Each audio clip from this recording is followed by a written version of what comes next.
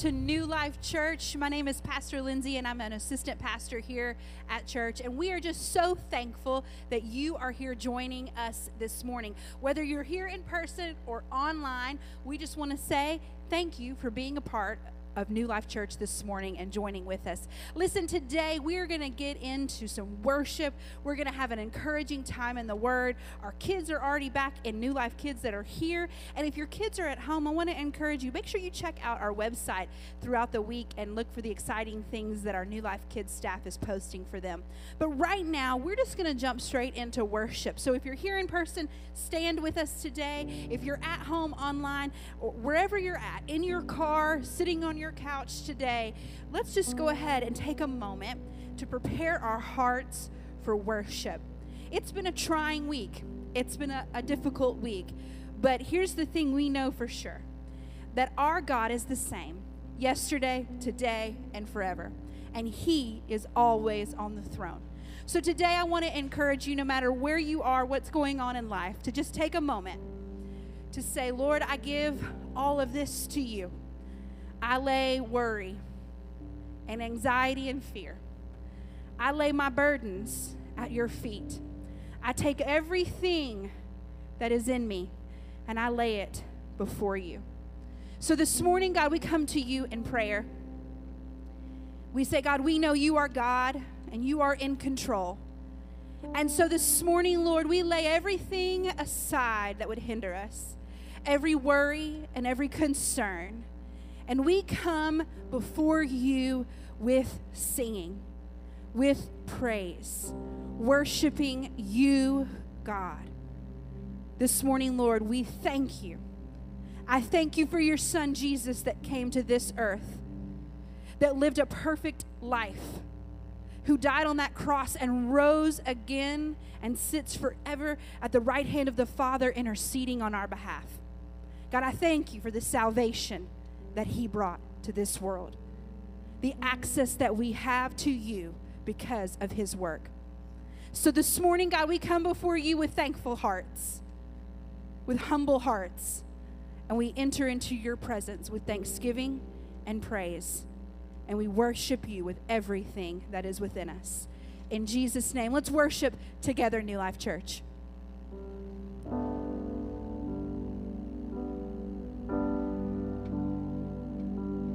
Why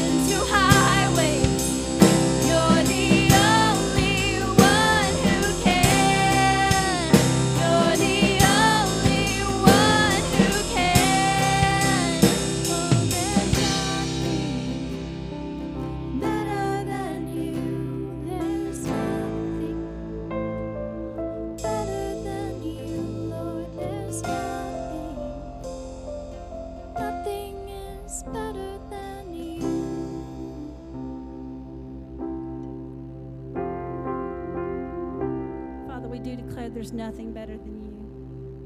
And that in this time in all of our minds, Father, where we need you to turn the things that look like ashes into something beautiful, Father, in all of our lives, in our nation, in our world, Father.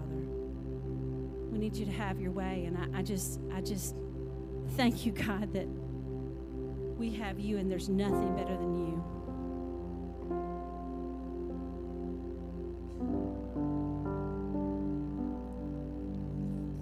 Splendor of a king, clothed in majesty, let all the earth rejoice, all the earth rejoice. He wraps himself in light, darkness tries to hide and trembles at his voice. It trembles at his voice. How great is our God? Sing with me, how great is our God? No, we'll sing how great is our God.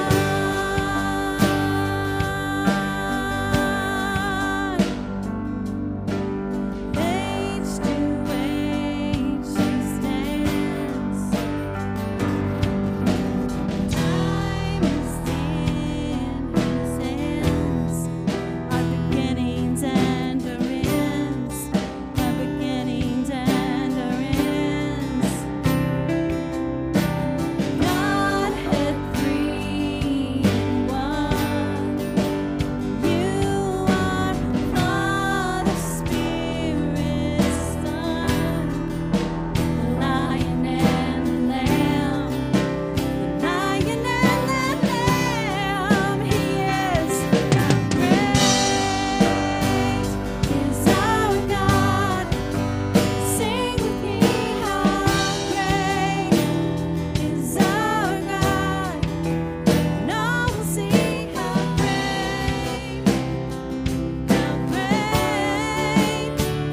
is our God.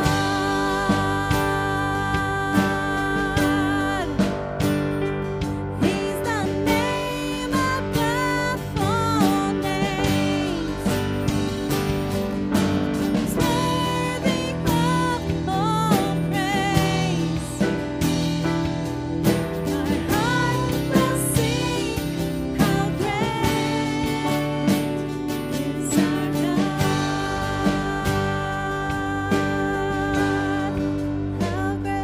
How great is our God?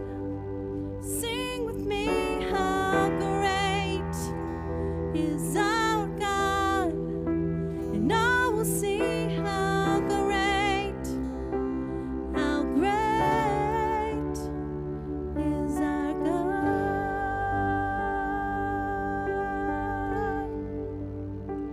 We serve this God who created this world and is not surprised by anything that's going on. There is nothing better than him. There's nothing bigger than him. There's nothing more powerful than whatever's going in our lives this week. That is still the truth. He doesn't change. He is the same yesterday, today, and forever. And he's coming back soon. And we're going to see him in all his glory. How great is our God? Sing with me, how great is our God?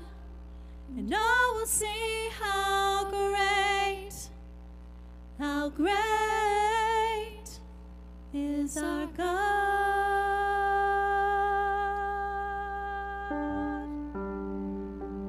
How great is our God? Sing with me, how great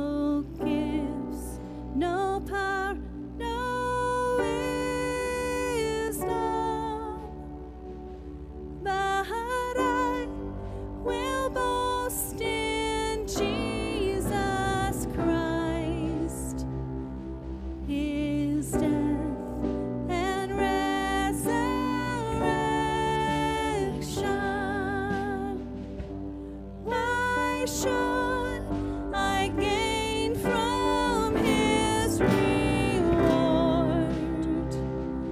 I cannot give an answer, but this I know with all my heart: His wounds have paid my ransom.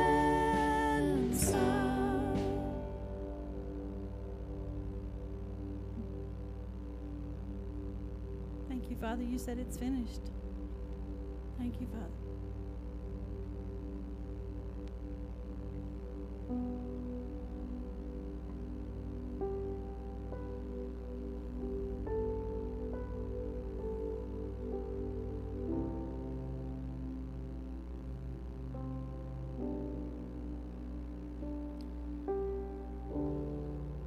Lord, we know that song goes on to tell us how deep your love is for us. Many times Paul wrote to expound and to encourage and to exhort the hearer of how deep, how wide, how high, how long, how great, how expansive your love is, and for us to pray that our eyes would be opened, that our hearts would be opened to the greatness of the love that you have for us. Then when we truly know that we are loved, we can truly be who we're called to be. So let your love today, God, warm our hearts. May your love today swarm our heart. And may your love today swell up in our heart. That we would be carriers, image bearers of the great love of God. That we would not attempt to love out of our own strength, for that will soon fade. But we love because you first loved us. Let it be tangible and let it be real.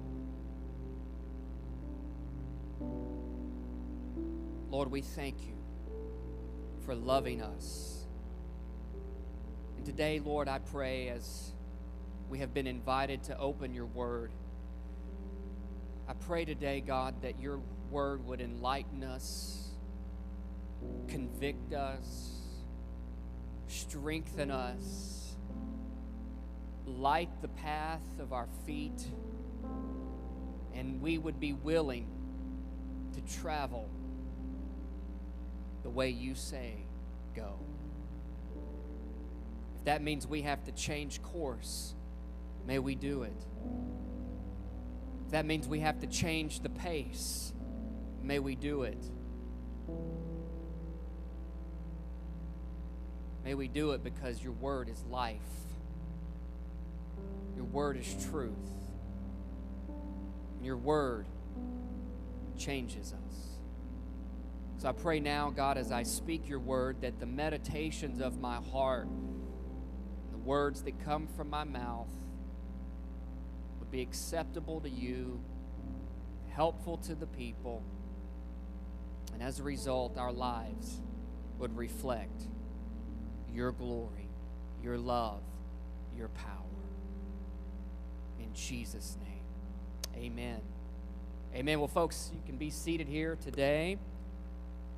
I want to say hello to all of you who are watching online. It's good to be with you.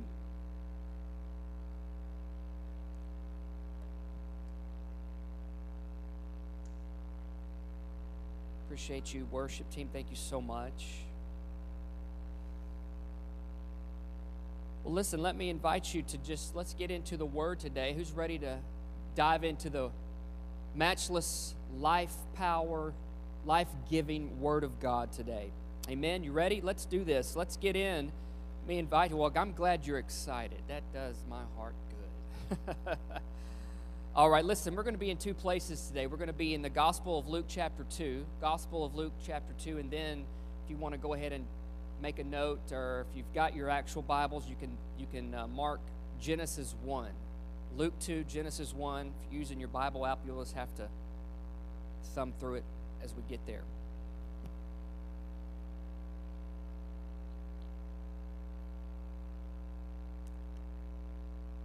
All right, well, let me say Happy New Year to you. I was unable to be with you last week. I was able to participate by watching online, and if you missed it, I would encourage you to go and catch that on our YouTube channel as we prayed over each family a New Year blessing, and powerful prayers last week. Just real uplifting and powerful, authoritative, compassionate prayers that went out on our behalf. And listen, today we're going to be starting a new series for January. It's called Imprint, the Image of Christ. And that begins today through this month. And I just want to kind of set this up with a few thoughts as we get into this text here in just a moment. The word imprint, it means a mark that is made by pressure. It's an image that is impressed upon something. If you took a coin and you set it on your leg, and then you took your thumb and you just pressed that coin down on your leg and then remove it 15-20 seconds later, you won't see the full image, but you'll see an impression of that image on your skin, and that's called an imprint. And as believers, as people, we're all called to walk and to live in the image of Christ Jesus. We are called to, especially those of us who bear the name of Jesus, we are called to bear the image of Jesus in our life. It's a place of a process of transformation that the Holy Spirit does. It begins at the initial born-again experience, redemption, and then it carries on through the person's life. It's called theologians call it the theology of sanctification, all right?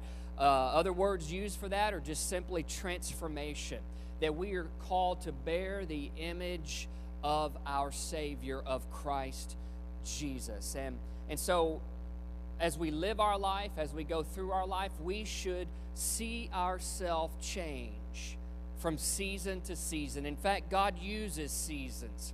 God uses situations. God uses His Scripture by the Holy Spirit then to mold and to shape the heart of a person to become more and more and more like Christ. And the imprint, that mark that is supposed to be left on a person, the image of Jesus is what people should see. People should see and notice the heart and the reflection of a person to be more and more like Christ. That doesn't mean we're going to be perfect in that, because that's not possible. That doesn't mean we don't set ourselves up for that. It means that we're going to make our mistakes. Absolutely. We're going to fall short in our walk with the Lord. However, if our lives truly belong to Jesus, then our desire, our aim in our life should be to reflect Christ in how we live, in what we do, in every aspect of our life. And so you have these, here's the thing, in our day and time, we literally have information at our fingertips. More so now than ever before. We have at our fingertips so much information that you can think something sometimes, and it's almost like your phone can read your mind. You may have a conversation with somebody, and then you go and you open your phone up, and it's like there's an ad for what you just got through talking about. It's so bizarre. But we have all this information at our fingertips, and we are constantly bombarded by information. In fact, our our brains and our lives are almost segmented in a way to where we see things in little blocks of space. The little block of space on a social media app, or if you're watching news, it's not just a person talking. There's about 5 or 6 different boxes of things that are being displayed. There's an news anchor talking at the bottom. There's a scroll happening on one side. Then there's a video image being displayed. In another box, there might be of someone else waiting to take their turn to talk. And then there's all around it, there are these images and these icons of things. And so our brains, our minds are taking in everything, trying to comprehend and take in everything at one time. There's this imprint of things from the world that try to get to us. But as a person that follows Jesus, we are called to bear the imprint of His image in our life. And there are over 31,000 imprints right here in one book. Over 31,000 verses that are the life-giving, transforming Word of God that is there to make an impression in us and leave a mark in us. And so what we're going to do is we're going to look at, over these next couple of 3 weeks, we're going to look at the Gospel of Luke, chapter 2. So that's going to be the text for our church for the next couple of 3 weeks. So want to read that, pray over that, study that, give your attention to that as a church. That's where we're going to be taking our main direction from, is Luke chapter 2. We're going to be looking at the formative, progressive years of Christ, these early days of Jesus, and how that pertains to us to have, to be in a position to have His image leave an imprint in our life. It probably, a lot of people would say that if you ask most Christ followers, the life of Jesus was authentic, was compassionate, had lots of power, had an insurmountable amount of love that just oozed out of His heart. And He was a very giving. His life on this earth that the Gospels portray, very giving. The only one willing to go to the cross to die for the whole world, everyone born and unborn, to have that redemption take place, for Him to pay the price for our sins, and then to wait it out for 3 days, and to finally be called out of the tomb, out of the grave, out of death, and to spend about 40 days being able to walk through walls and have people touch His side, and spend a little time explaining even further the realities of what was going on, and then to ascend to heaven, and has been there waiting for the time where God the Father will say, now's the time.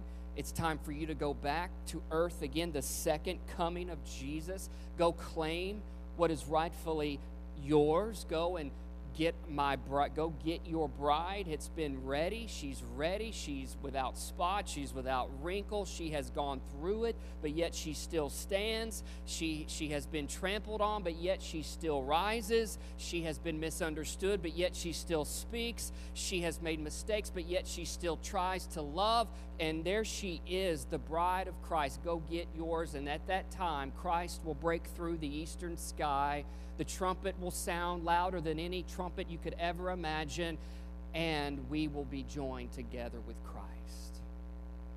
He will come again. Folks, you need to understand. You need to take heart. Jesus said it right before He left. He told His disciples in the Gospel of John, I'm not going to leave you as orphans. The Father's going to come. He's going to send the Spirit, the Advocate, to be here to help you. He said, there's so much I'd like to tell you that I can't tell you right now, but you won't be left alone. And in fact, you will face troubles of many kinds, but take heart, I have overcome the world.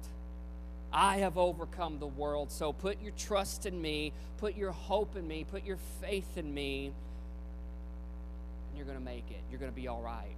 And that's what we have to carry on with today. And we're called to bear that image, that kind of image of Christ. So let's look at our text here in Luke chapter 2. I've titled today's message, Get Ready, God is Up to Something. We're going to just look here quickly at this story. This actually is a story that about the shepherds that actually was preached as a Christmas message just a few weeks ago in our Christmas series. But the birth of Christ happened, and we're going to look at now this after effect, if you will, of Christ coming.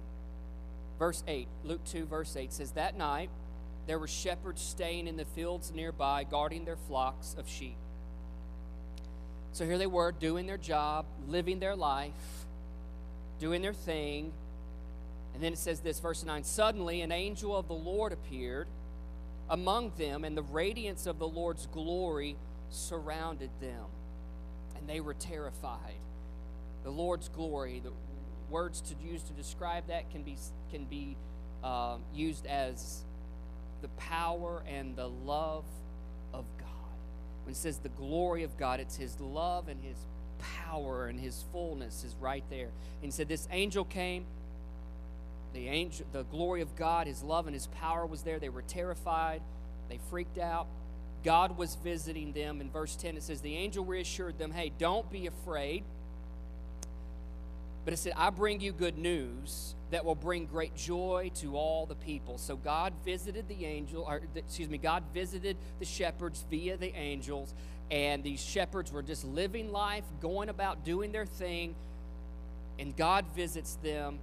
And the angel says, but I bring you good news that will actually bring you great joy into your life. And that good news is, verse 11, the Savior, yes, the Messiah, the Lord, has been born today in Bethlehem in the city of David. The Messiah has been born. What you've been waiting for has happened. And in verse 12 says, and you will recognize Him by this sign. You will find a baby wrapped snugly in strips of cloth lying in a manger. In other words, the angel's like, look, God's inviting you to leave your field and to go to where this child is, and God is inviting you to go see this. He wants you to go see this Christ Jesus, this Savior, this Messiah that has been born today, and you will see Him wrapped snugly in strips of cloth lying in a manger. Then it says, suddenly an angel was joined by many other angels. In fact, it says the whole armies of heaven. They were praising God, and they were saying, glory to God in the highest, peace on earth to those who God is pleased. And then the angels returned back to heaven. And then the shepherds said to each other, they made a decision. God has visited us. The angel has told us this good news that it warms our heart. It brings great joy. There's great peace that's coming from this thing. Let's go check it out. Let's go see what God is saying. They said, let's go see what happened. The Lord has told us this. In verse 16, it says they actually hurried to the village. They probably ran, went fast, got there quick, found Mary, Joseph, and there was the baby lying in the manger. And then verse 17, it says, after seeing this Jesus, the shepherds told everyone what had happened and what the angel had told them about this child. The angel had said. And so they found themselves in a field doing their job. God visited through this angel, tells them what was going on. They said, let's go see. So they go and to see this image, and it's Jesus, this baby wrapped in snugly cloths. And He made their visitation, their experience of going to see Jesus left an impression upon them. Their time with Jesus made an imprint upon their life, something significant. And so much so that they went and told others about it. And what happened there? It said, all who heard the shepherd's story, verse 18, they were astonished. And Mary kept all these things in her heart and thought about them often. So their story, their encounter of bearing the image of Jesus made such an imprint in them. They went and then told others about what this Jesus image did for them, and all the people who heard it were also astonished. They were affected. They were impacted as well by this Christ that they had not met, but the image that was left upon the shepherd's life. And then, verse 20, it says, the shepherds went back to their flocks. They went back to their flocks. They were glorifying, praising God for all they had heard and all they had seen. It was just as the angel had told them. So they went back to their lives, back to living their life transformed by this image of Jesus upon them, left an impression on them. You know, just because the year changes doesn't necessarily mean life changes. I know there's nothing magical about going from one year to a new year, 2020 to 2021. What it does, though, it puts within people this kind of this hopeful expectation that life can start over, that there can be a fresh beginning, a fresh start, and a reset, if you will, and can, you know, kind of look at the kind of things starting over again in a fresh way, and set some new goals, reevaluate some life, you know, try to not do certain things the same way you did them last time, learning from mistakes, learning from life's lessons, etc., etc. So, but nothing actually magically changes just because the year itself changes. No, for life to change, I must be marked by Christ. If I want my year to be different, and if I want my life to be different this year, then it has to be more than the calendar rolling over from 2020 to 2021. I have to have my spirit be rolled over by the Spirit of Christ. That I have to seek Him like these shepherds. I have to find Him like these shepherds and be found by Him like these shepherds, and have to have my life marked by the image of Jesus like these shepherds. That if I want anything to change for me, then I have to find myself getting before the image of Christ and allowing His image, this image of Christ, to make an imprint into me, into my soul, like these shepherds. They went back to their flocks. They went back to their life with this lasting imprint of Jesus on them. And it made all the difference. They were now in a position to be able to live the life that God had designed and called them to live. In fact, the imprint that the image of Jesus makes on a person sets into motion God's original design for life. The imprint of Christ on a person's life sets into motion God's original design for our life. If we want to be better, if we want to change, things around us may not change, but things inside of us can. Things inside of us can. And the things that make us stable, the things that make us solid, the things that will make us secure on the inside cannot be founded upon what happens on the outside in this world. For centuries, people have looked to try to change the situations of life in order to produce an inner sanctity of peace. And friends, it's the opposite. It's the other way around that makes all the difference. And it's Jesus that makes the sanctity of peace last within a person. It's Jesus that brings His news, brings great joy into our souls.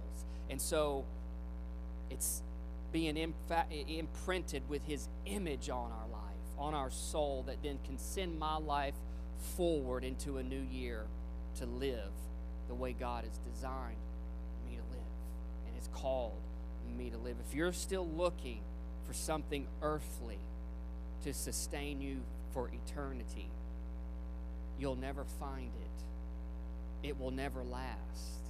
It will never stand the trials of life. It'll never surpass anything that you will go through. or lean into on earth. You must look to a deeper place. You must go to the image and the person of Jesus, and it's Him who will bring so much transformation and change and steadiness into your life. And so, what design is it that we're called to live? Well, the Bible's full of it, but I want to look at just a small part of this that's actually really the big part of this whole story, and that is in Genesis chapter 1.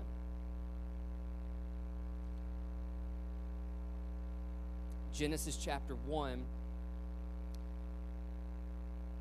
verse 26, God said, this is on day 6 of creation, He said, let us make, speaking to Himself, He said, let us make human beings in our image, to be like us.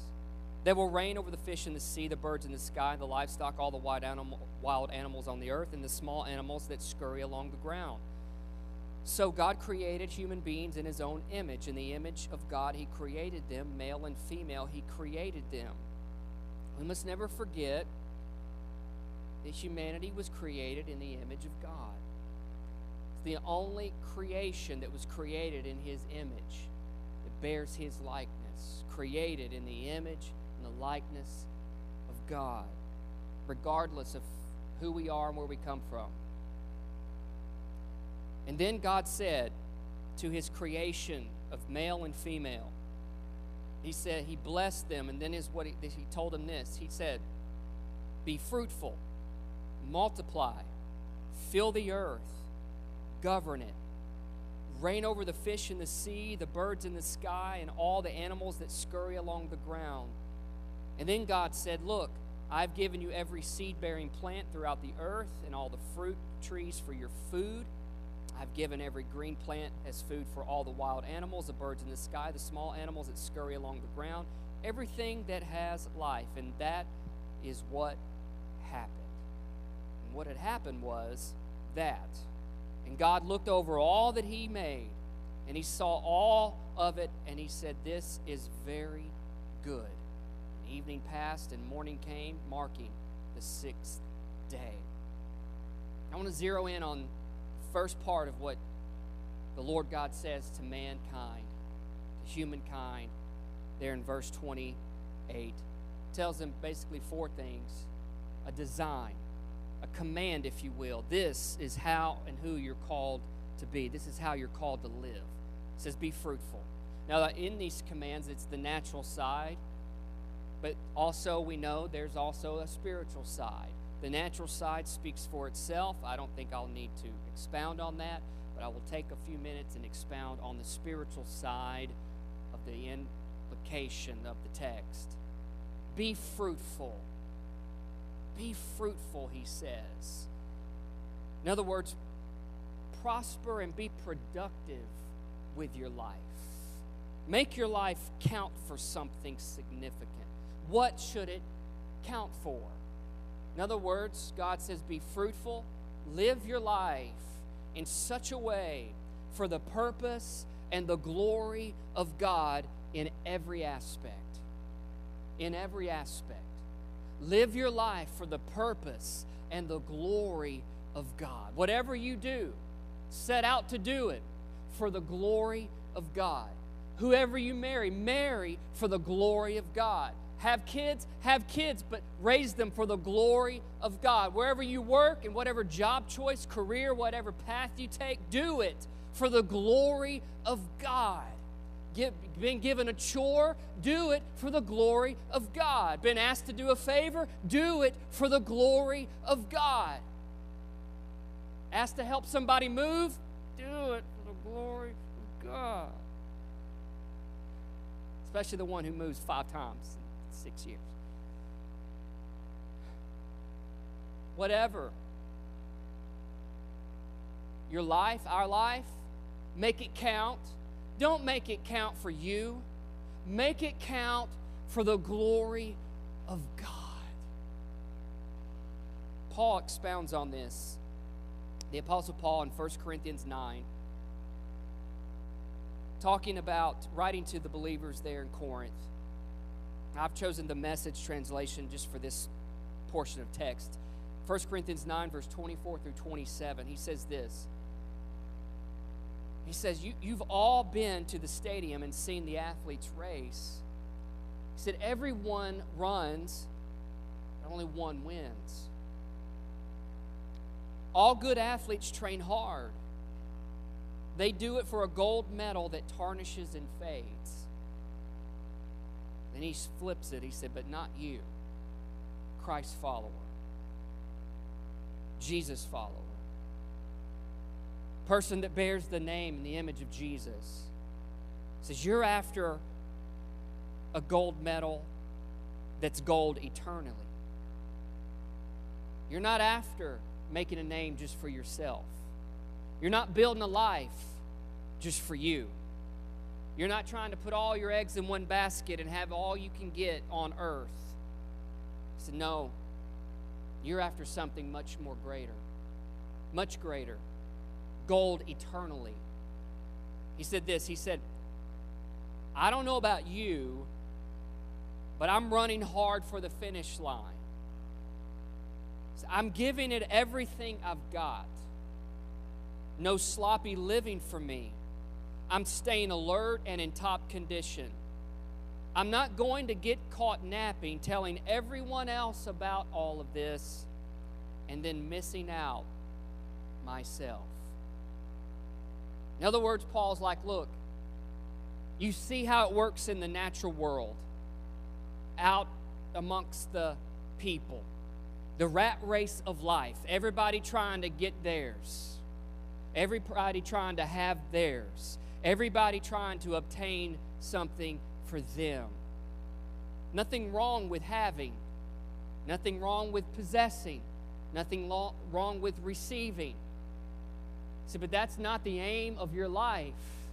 The aim of your life is to be fruitful. The aim of your life is to live a life for the purpose and the glory of God who created you.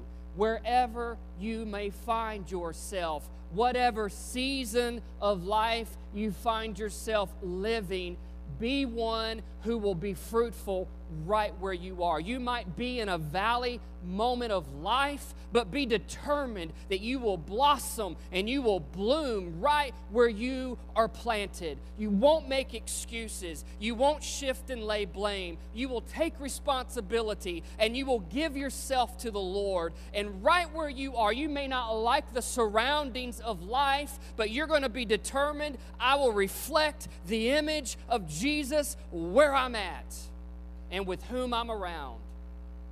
I will not allow myself to blend in with culture. No, I will stand out as one who lives for the glory and the purpose of God.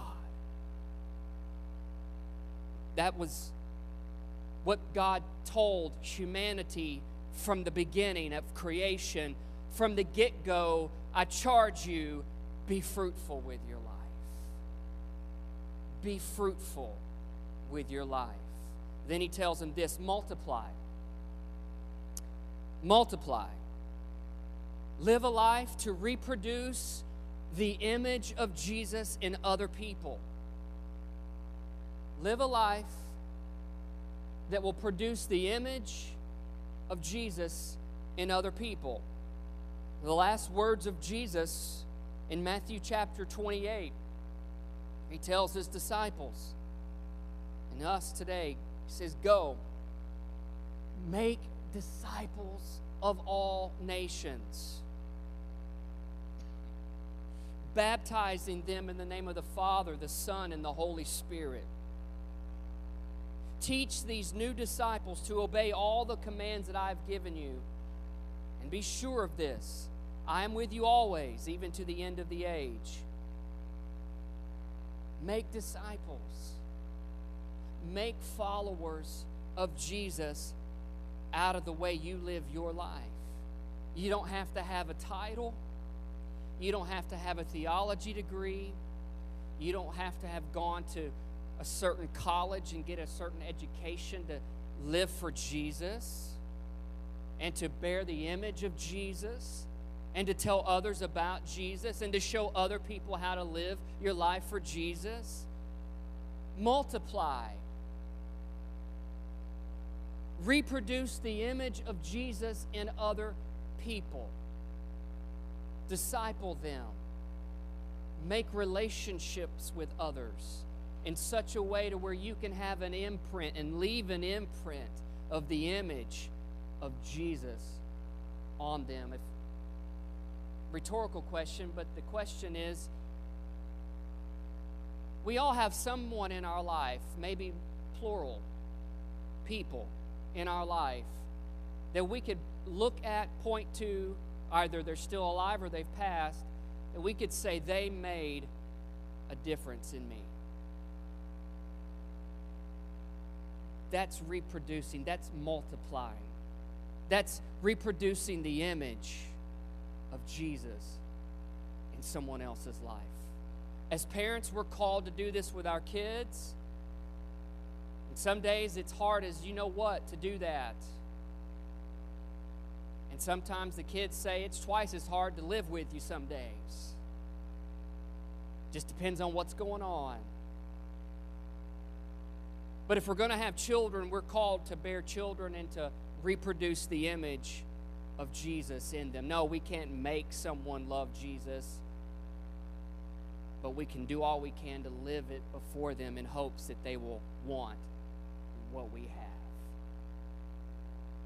You name it, wherever you may find yourself, we're called to reproduce the image of Jesus. In fact, the word disciple, the Greek word used for the disciple in the New Testament is mentioned over 260 times, Matthew through the book of Acts. The word Christian, the Greek word used for Christian in the New Testament, is only used 3 times. I think we hide behind the term Christianity more so for the sake that we say our salvation ticket is punched than we do behind the tag disciple, which means take up your cross and follow Christ. It means humble yourself. Don't be prideful. Don't be a person of piety and think you know it all and you got it all figured out.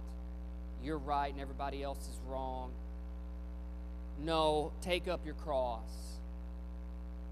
Bear the weight. Bear the mark of Christ upon your life. That is done so in such a way that when people look at you, they see maybe a little bit of a hunch. What are they carrying? They're carrying the cross that Christ calls us to carry, which over time will push down on you. It's not a yoke that is heavy and burdensome to where it can't be done, Jesus said. But it is one that will definitely keep you in a position of always knowing there's one greater than me, and his name is Jesus. So there's no Christianity without discipleship. That's why sitting in a chair in a church doesn't make someone a Christian no more than a person sitting in a garage would make them a car. You have to take on the image, on its likeness, etc. Then God tells us the third thing. This is how you're called to live. Not only be fruitful, multiply, but fill the earth. Fill the earth. Fill the earth with what? The earth is full of a lot of things.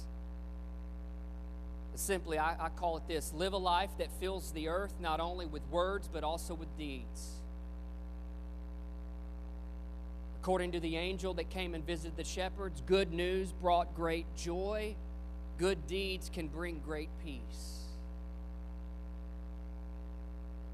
We should not always be the kind of people who would want to just say it, but also be the kind of people who would express it in how we live it. How did that happen? What does that look like? Well, I think we can take a snapshot of the first church in Acts chapter 2. Chosen the Message translation for this. It's the day that, on the day of Pentecost, God pours out His Spirit. Peter preaches, and it says this: 3,000 people took Peter at his word. They were baptized, and they were signed up. So they committed themselves to the teaching of the apostles, word, to the life together, the common meal and prayers, word and deed. Everyone around was in awe. All those wonders and signs done through the apostles' deeds. All the believers lived in wonderful harmony, holding everything in common, sold whatever they owned, pooled their resources so that each person's need was met. Deed. They followed a daily discipline of worship in the temple, word, followed by meals at home, meals that were celebration and exuberant and joyful. Deed. People in general liked what they saw. They liked what they saw. They saw the deeds. They saw the people living by the word. And then what happened? It said every day their number grew. The church grew as God added to those who were saved. Unfortunately, we have been trained to look for the explosion of events and feel-good moments to bring us satisfaction,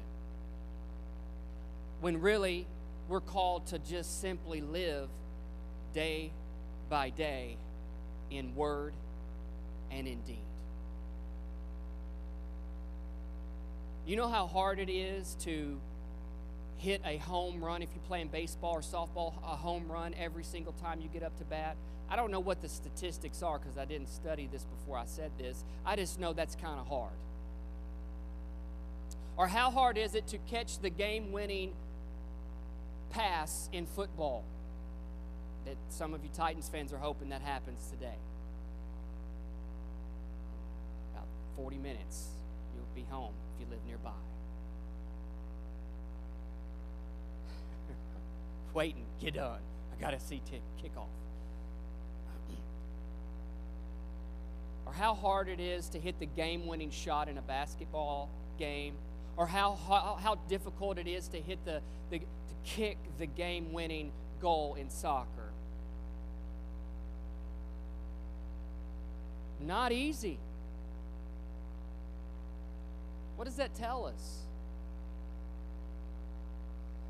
Look behind the scenes before the game and see the practice of discipline that goes in to prepare one for the game.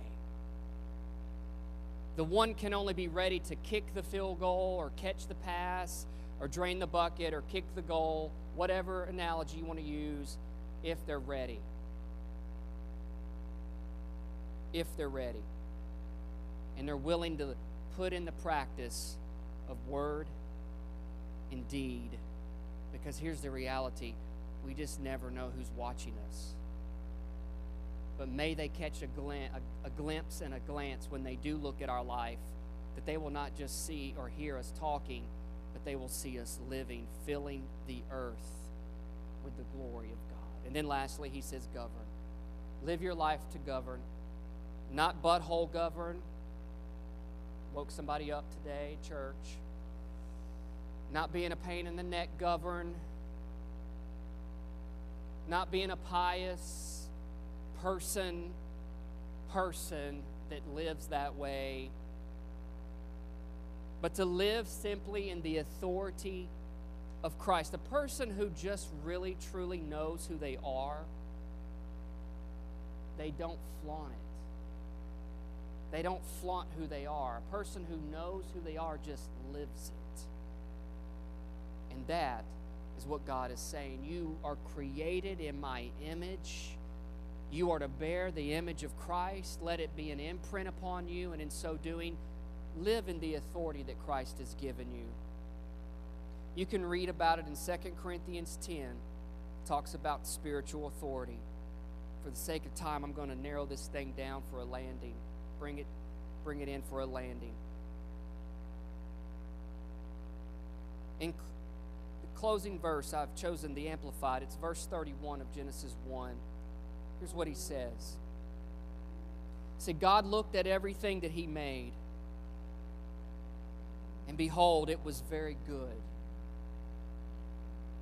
suitable, was pleasant.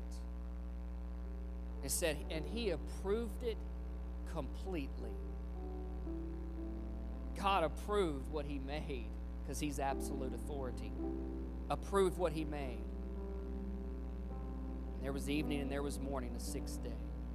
God stamped this design for living as suitable and good. Be fruitful with your life. Live for the purpose and glory of God. Multiply. Reproduce the image of Jesus in those around you. Fill the earth with your life in good word and in good deed. And live in the authority that Christ gives you as a spiritual believer, a person of faith. Live out in that authority. You're not defeated. You're not under. You have the power within you by the power of Christ. The same Spirit that raised Christ from the dead lives in a believer, lives in you. Let that power and that authority come forth. And so, like these shepherds, live in life. God calls. God comes to them. It says you need to come and see Jesus. Come and bear his image. They go, they seek him, they find him, they're found by him. Their souls have been imprinted with the image of Christ. And now they can live, and you and I can live this design that God has called us to live. But we've got to put forth ourselves in a position to practice what's called spiritual practices, spiritual disciplines. What's so special about these things? I actually was questioning that over this last couple of weeks. What's the big deal opening the Bible, finding a devotion, spending some time in your word, praying, maybe writing some thoughts down? What is that all about? Obviously, I believe in it. The Lord brought me to this little thing I read. I didn't even intend to pick the book up to read it. It just was there. It's kind of like Moses in the burning bush. There it is. I turned my eyes, my head, and boom, it caught my attention. It's a book called The Sacred Year by Michael Yankowski. It's been out about 6 years. But he's having a conversation with a priest whose name is Father Solomon. And just bear with me as we close this out. It says spiritual practices are a way of mapping your own personal soulscape, helping you become more acquainted with who you are, who God is, and the people that he's placed in you, in your life, alongside of you. He said it's kind of like sailing.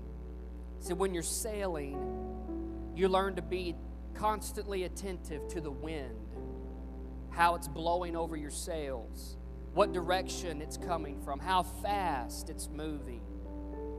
This attentiveness to the wind becomes the main art of sailing. We must attend to the wind and then respond to whatever it is that wind is doing. Trim our sails, adjust our course, sometimes even exchange one sail for another. Whatever it takes so as to be in the most receptive place that is given by what the wind is doing. Our attentiveness to the wind allows the wind to then move us. Spiritual practices are like that. It's like adjusting our sails and making sure we're in a receptive place given what God is doing. And he goes on to say this. In the time of Jesus, there was a single word that was used for breath, wind, or spirit. And it says the Spirit of God, the breath of God, or the wind of God. These are all accurate translations of a common New Testament phrase that means get ready. God is up to something. When you feel or see the wind blow, it means you have to pay attention. And when you pay attention, then your life can move in the direction that the breath and the wind and the Spirit of God wants to take you. That's what spiritual practices are like. Spiritual disciplines. In the moment, you may not really feel it. You're just kind of maybe going through it. But what you're doing is getting your sail set, making sure it's not torn, so that God can take your ship in the direction it wants to take you. Because ultimately, God knows where your life needs to head. So every year, we like to take 21 days as a church to pray and fast, to prepare and set ourselves up to live this way, to live with the image of Christ being imprinted upon our souls. So that begins today. We'll end the last day of the month, the 31st. I would encourage you to consider fasting throughout this 21 days. We don't typically lay out a map or what you should or shouldn't fast. You can determine that. But over these next 21 days, on Monday, Wednesdays, and Fridays, we will be producing video devotionals that we will put up for you. And we'd like for you to just take those and listen to them, watch them, create your own kind of path of Bible reading, devotional time, and prayer time. Continue to attend church. Those types of things. Now, in and of themselves, nothing mystical or magical. But what it does, it takes us to Jesus like those shepherds. It brings us to Jesus so that we can see Him, we can know Him. He can see us, He can know us, and our life can take on His image, the image that we're all created to live in and function in. If you're able to stand, I'd love to pray for you.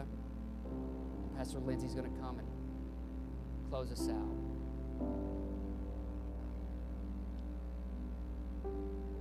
Father, we thank you. Thank you for this time that we're here, we're alive. We're in a new year.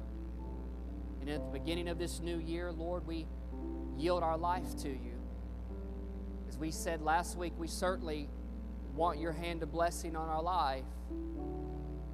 Now, Lord, we want to set aside some time to seek you like those shepherds, so that your image, Jesus, can make an impression in us. We can be and live out this design that you've called us to live. Help us to do it fully. Help us to embrace it wholeheartedly. Let us not get caught up in the theatrics of all of it, but let us just simply daily yield, seek you, find you, know you, and you change us and make us who we're called to be. We honor you and we thank you now. In Jesus' name, amen.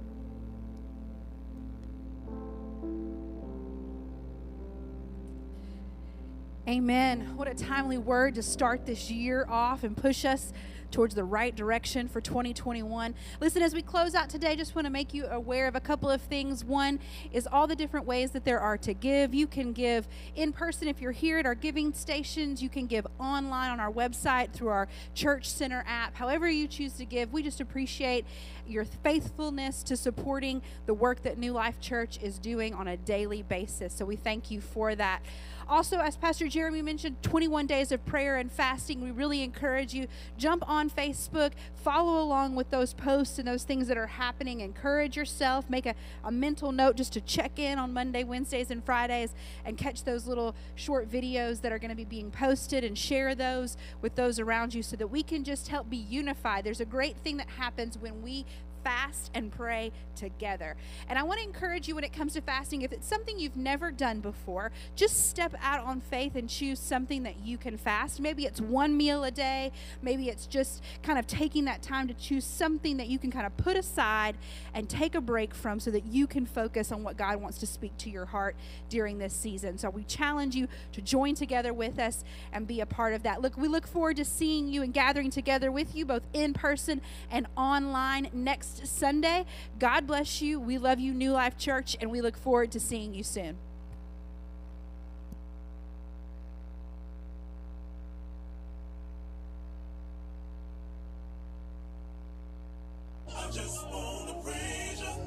Shackles on my feet, yeah, they won't let me be. Won't you set me free? Pray this on me.